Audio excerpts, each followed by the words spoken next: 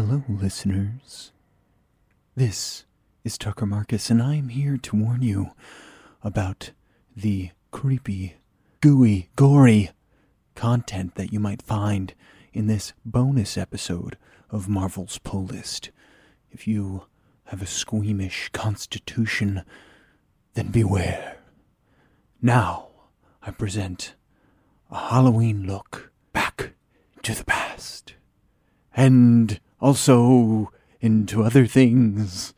Hello, Marvelites, and welcome to a spooky edition of Marvel's Pull List. Oh, we have ghouls and ghosts and werewolves aplenty here to talk about comic books. I'm Ryan, aka Agent M. And I'm Tucker Marcus. Yeah, and so we wanted to do a fun bonus, just highlighting some horror comics. We have a video version of this chat, which covers 4 books, but we figured we'd dive in a little deeper on the 4 that we talk about there, plus give you 2 bonus and throw some other suggestions for you. First up, we have Deadpool Kills the Marvel Universe, number 1. Written by Cullen Bunn, art by Talibor Talajic and Lee Loughridge, letters by VC's Joe Sabino. So, Tucker, this series came out way back in 2011, but the Kills the Marvel Universe vibe actually started in 1995 with one of my favorite books, which is Punisher Kills the Marvel Universe by Garth Ennis and Doug Bretweith. And I read it a ton as a youngster, like so many times, which is weird. But I was a big fan of What If comics, and that's what this is. This is sort of a what if, saying like, what if Punisher killed all the superheroes? What if Deadpool killed everyone?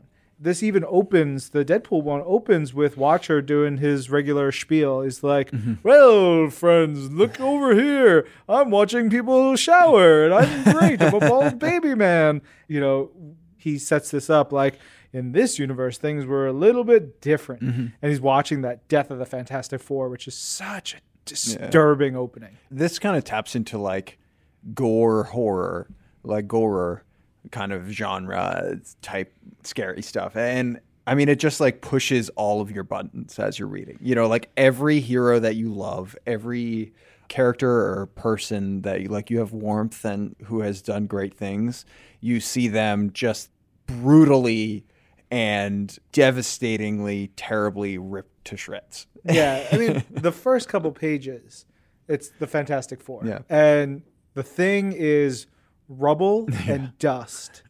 And Susan Storm is sitting there holding the body of Reed Richards, who is dying. So disturbing. Yeah. Like you see his face melting, like his skin melting off of his skull. And like his eyes popping out, and like it's just so messed up. And Susan's like, where are the kids? We got to save the kids. And he's like, they're gone. He can't get to them. I sent them to the negative zone. Like, that's so heartbreaking. So she's holding her husband. Her best friend is dust. And then she hears a scream, and it's her brother. And she runs. And then you get this scene. It's Deadpool. Like, you watch him cut open Johnny's neck, and the blood goes all over Susan, who is invisible. But then he sees her because she's got blood all over her.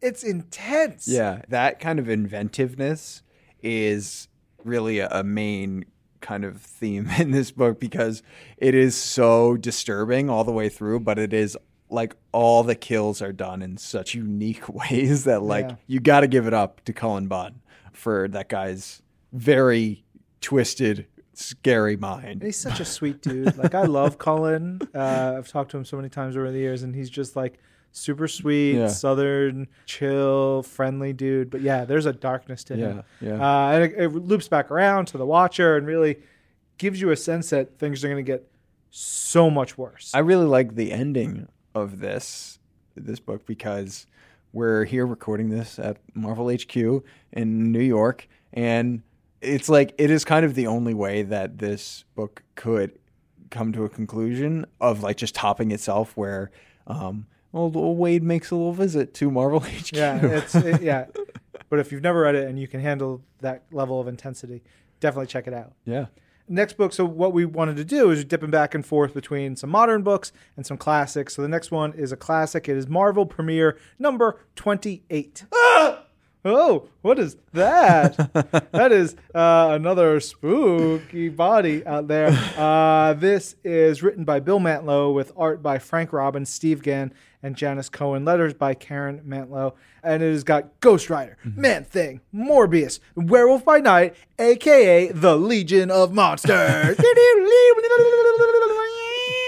Yeah. But this is great. This is 1976, and the concept of a team of monsters being so cool. There are other versions of the Legion of Monsters, especially later, but there was a Legion of Monsters black and white magazine that came out a year prior, 1975.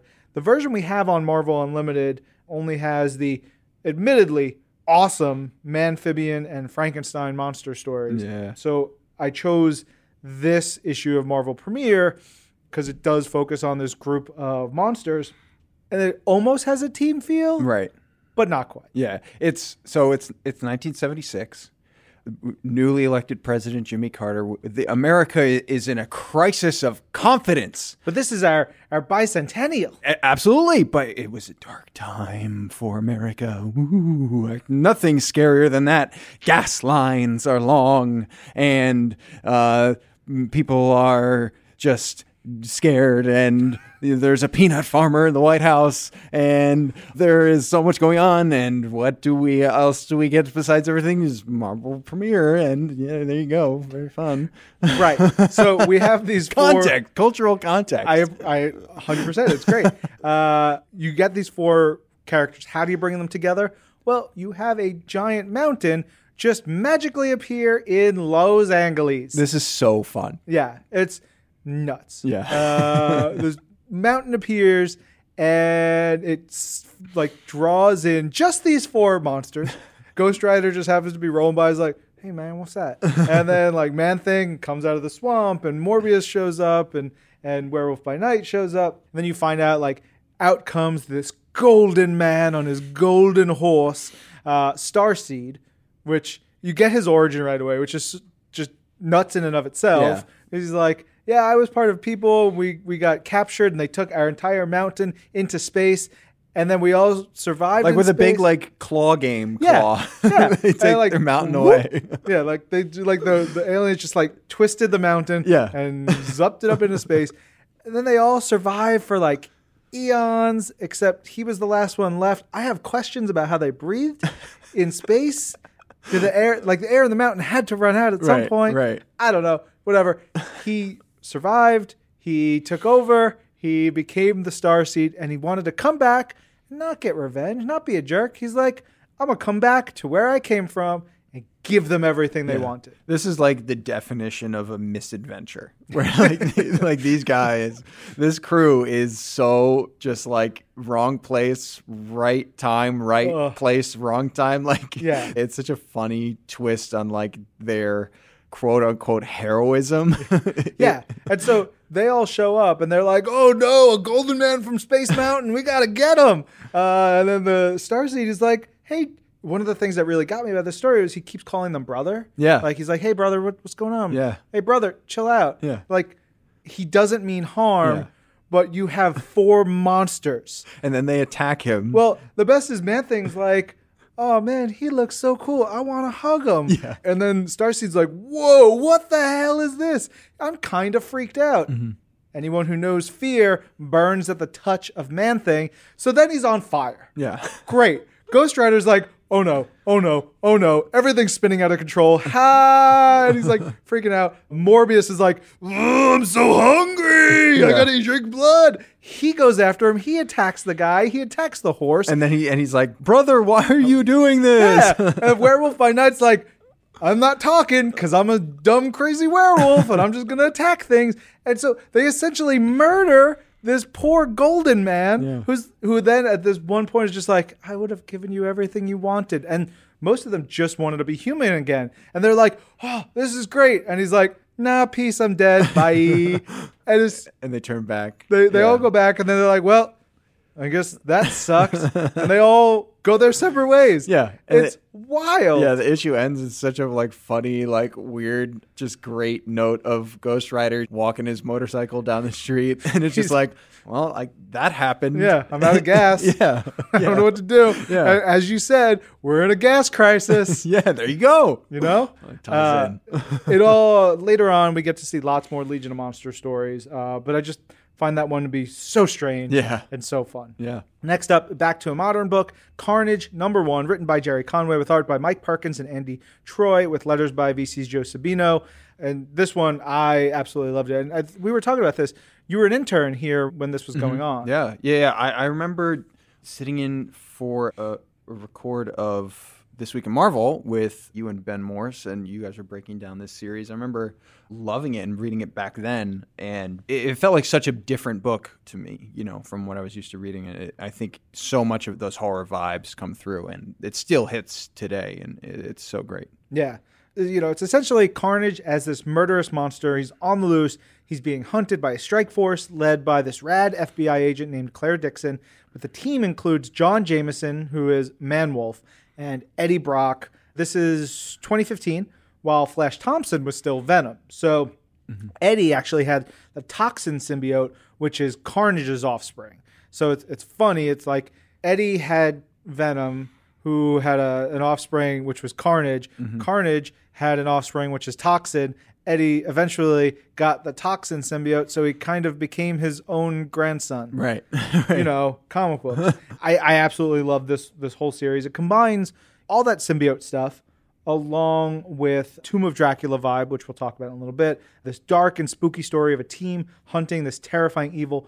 Plus, it adds in really cool other kinds of supernatural stuff. The first arc has Carnage getting his hands on the Darkhold, this ancient book of Necronomicon Evil that really drives the series. I believe Darkhold actually appears first in Tomb of Dracula story. No, it first appears in Marvel Spotlight story, but it's of the time period, right? Of all that stuff. And so, you know, you've got that. It's such a cool element to bring into the story because it is like Carnage and Cletus Cassidy are so scary for like, because they're like very clear and present dangers. You know, they're like brutal killers, very physical in their violence and things like that. So it has that element built in. And then to add this like mystical, dark, mysterious other element, that other kind of horror story is a really cool mixture of things. Yeah. It's got these amazing covers by Mike Del Mundo.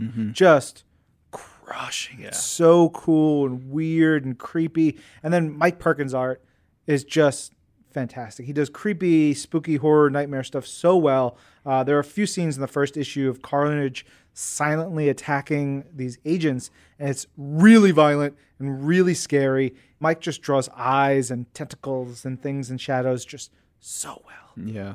All right. Our fourth book, which we also talk on the video, is Tomb of Dracula, #10. Whoa. That's my impression. Nailed it.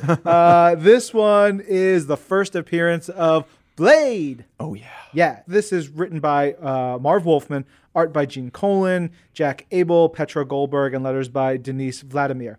Look, we know Blade, who he is now, this leather, trench coat, swords, quips, super badass, sunglasses, all day, all night, half vampire hunter. But here, he's a little bit of that, but he's got this bitchin' 70s look. He's so cool. The green jacket, open a bit, so you get to see some of that sweet, sweet chest. A bandolier of wooden stakes, yellow glasses, dope afro, and it works. Yeah. Like, people go, oh, look at him. But when you look at it in context and you read the book and the 70s style, the vibe, everything that they were evoking, it is fantastic. Do we know what year this was exactly?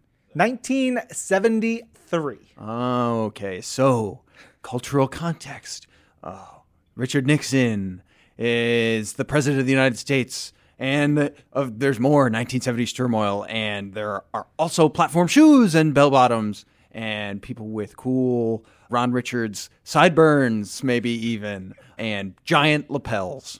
Also. All the lapels. So many lapels. And so Blade's first appearance in this book is a half page of him, and he's saying, "They call me Blade." Yeah, it's so cool. Blade, the vampire killer. Like that's what he does. Like he rolls in, he's down, and he's like got his stakes. He's like, "Look, I'm Blade. Deal with it." And then he kills 3 vampires really easily. It's a lot of fun. Dracula, total badass in the book, in the series, and that they go toe to toe. It was really important that they established Blade as the badass that he needed to be, because Dracula is a nightmare, right? Like he's so powerful, but he's dealing with life in this modern world and like all that stuff. The series itself followed Dracula as he was being tracked by a bunch of vampire hunters. So you had that give and take vibe of win a little, lose a little. And this is really like, when I said Carnage is sort of riffing on this, it is very much the same vibe that they established in Tomb of Dracula. Having a team that was going after Dracula, getting so close, but just coming up short of getting Dracula at every turn. Dracula making some headway, doing some big things. And then you've got Gene Colan's art, which is super creepy and scratchy. And like, I love it because it gets really gnarly when Drac turns into a giant bat, or when he's drawn mid-transformation. Yeah. It's just, ugh. Yeah, it's yeah. gross. I also love that this issue takes place on a boat. Yeah. Like, it's such a cool little decision, but like it allows for some really, really great moments. Like there's a great panel I'm thinking of where Blade is like diving under the water to like swim up via like alternate pathway to get to Dracula. Yeah. And it's just like, it just works so well. I think it's so fun to combine. Like you do have these kind of Dracula, of course, like classic horror character, and Blade as this vampire hunter, but you can really feel the era. But at the same time, it does have this timeless joy about it. You know what I mean? I think there is definite kind of self-awareness in all these pages where it is just like, it doesn't take itself too seriously. It like has that super bombastic, like Blade, you know, and everything. I think it was so fun to read. Heck yeah. All right. So for the podcast, we wanted to add 2 more. First one is Marvel Zombies #1. And this is obviously a super popular series. I'm sure many of you listening have read it, but I want to get to this issue in a second. I want to give some context. There's a few interesting ties that this has. First, the Marvel Zombies universe was first shown in the pages of Ultimate Fantastic 4 in a story arc called Crossover. Crossover was interesting because Marvel, we had promoted it as being the time when the Marvel Universe, the proper Marvel Universe, and the Ultimate Universe were going to cross over. And this has come after years of our then editor-in-chief, Joe Quesada, and everybody else being like, they will never cross over. Never. Over my dead body. Like, they were really hard and fast about it. So when they were teasing this, they were like, well, this is what's happening.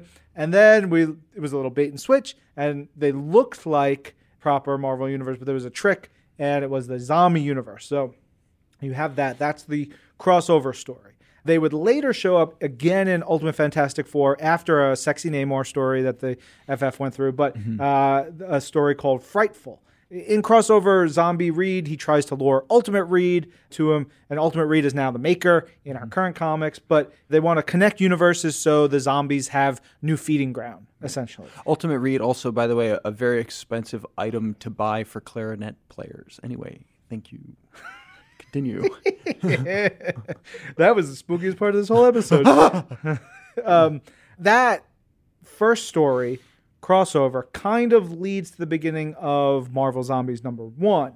Frightful follows up after Crossover and after the first Marvel Zombies series. But there's a single issue called Marvel Zombies Dead Days. That is the prequel telling the origins of the zombie sort of apocalypse and the fall of that universe and everything. And did you know about this one, Tucker? There's also a Marvel Zombies Army of Darkness crossover series, which connects back to the origins of the plague as well. We did a little company crossover with Dynamite Comics and did Marvel Zombies Army of Darkness book. Wow. Which is super cool. We don't have those on Marvel Unlimited, but the trades are out there. You should definitely track those down if you've never read them. Then there are a bunch of Marvel Zombies sequels and follow-ups. But it's interesting that everybody reads Marvel Zombies, but there's a whole bunch of things that sort of connect to it. Yeah. Anyway, this issue is by Robert Kirkman and Sean Phillips with colors by Jun Chung and letters by VC's Randy Gentile. And it is disgusting. Yeah. It's horrifying. It grosses me out every time I read it. Yeah, it's so funny as you're reading it because we start with Magneto, who is not zombie-guide. He's not been zombified. And he's like up against a bunch of heroes who have been. And there's like, as you're reading, for me at least, there's kind of part of me where I'm just like, maybe he'll get away or maybe he'll kind of win or like maybe there'll be an ambiguous ending. Nope. Yeah. And Magneto is an important part of the crossover story with, like trying to stop the zombies from getting to that other universe. Like this really picks up right after that. And the zombies are like, dang it. Yeah. You stopped our plot. Yeah. Yeah, it is gross. And he just, he gets a call. There's humans left. They're on Asteroid M. He's like, oh, cool. I'll find a way up to you. I've just got to escape all these zombies. And it is terrifying and gross. There's that one part where Spider-Man, his leg breaks and then he freaks out that his leg is broken and is popping out of him. Big shouts to Jun Chung here because her coloring is so good. She draws all these decaying grays and greens. Like that's the color palette she uses for so many things. So like things popping out of stomachs, they're just like these awful, nasty colors. They have this conversation like when the zombies finally feed, they're like, oh, their minds are clear for a little while. And they're like, whew, we need to figure out what to do because we're going to get hungry again and everything's going to get a little weird. And Spider-Man starts freaking out because he's like, I ate my wife. I ate my aunt. Ugh. And they all make fun of him. It's Bruce Banner was Hulk when he ate and he shrinks down. And so the bones are popping out of him. It is, it is awful. It's a lot. It's a whole lot. It is not for the squeamish. But if you like horror and zombies, this is primo. And the series is like what they encounter by the end of the first issue really leads you through the next couple. It's a big fun one. So last book was Vampire Tales #1, another 1973 classic. It's black and white magazine that featured multiple vampire stories or just horror stories, really, and articles. We had monster books and kung fu books and Conan books as these big format magazines, black and white, very popular in the 70s. If you talk to a lot of our creators, these were things that they read religiously. I really kind of miss that style because they added interviews and features and all these like pop culture things to the book, which was neat. And I'm glad that now in Marvel Unlimited, we actually have this fully reprinted, which is dope. Stories in this issue written by Chris Claremont, Mark Evanier, Gardner Fox, Steve Gerber, Ron Goulart, and Roy Thomas. Art by Bernay, Bill Everett, Pablo Marcos, Winslow Mortimer, Paul Reinman. A lot of these names, like Paul Reinman, Bill Everett, they go back to like way back in the Atlas era horror books. Like these guys, this is what they did. They were so good. The first story in here is this neat Morbius story. Pablo Marcos' shades with this wonderful watercolor effect on them. Yeah. And when you do this in black and white, it does something special to that watercolor. Yeah, I loved reading these stories in black and white. I thought it added, you would think that maybe it would feel like less than a story that has full color, but it actually felt like more because it just added to the tone. It added to this kind of bleak, eerie vibe across all these stories. I liked it a lot. Yeah. And this Morbius story, he's not always a good guy or a bad guy. He's sort of in between. And in the 90s, he got like this leather outfit, but back then it was just deep V. That is the deepest V. The deepest V shirt, and I love it so much. But here, he's just vamping and sucking away. He is just doing his thing. He fights a demon. He beats the demon, and he says, quote, "I must drink the wine of life."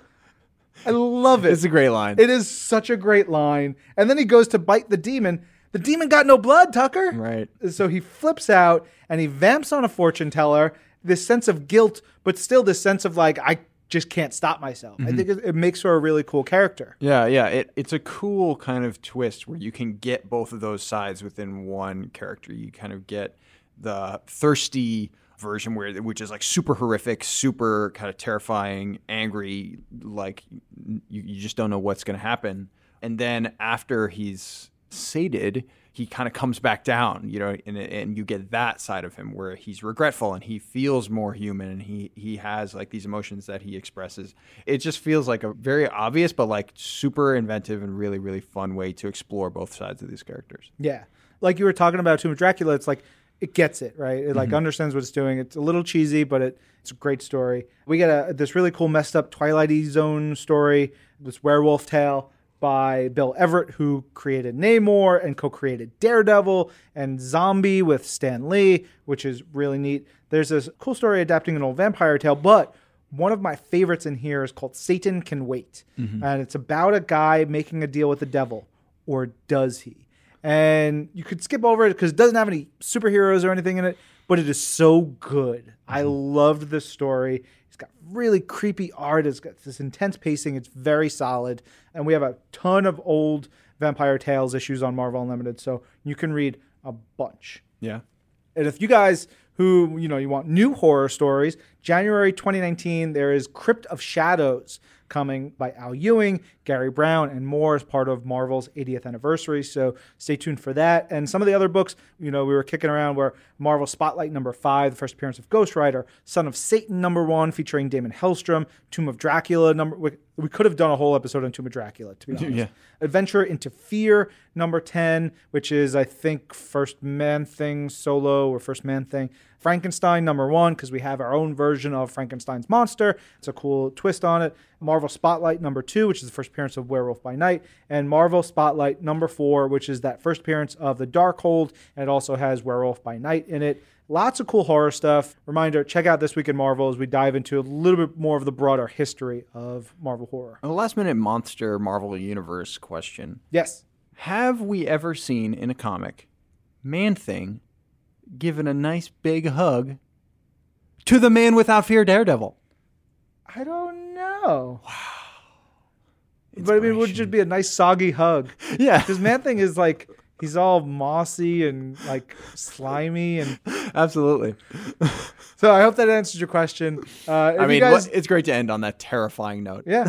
Listeners, if you dug this, please email us at twimpodcast@marvel.com. I want all your emails. If you want us to do more like these special one-offs around specific topics, let us know. Yeah, tell us. Love you guys. Bye. I'm Ryan. And I'm Tucker. This is Marvel. Your universe. Ooh.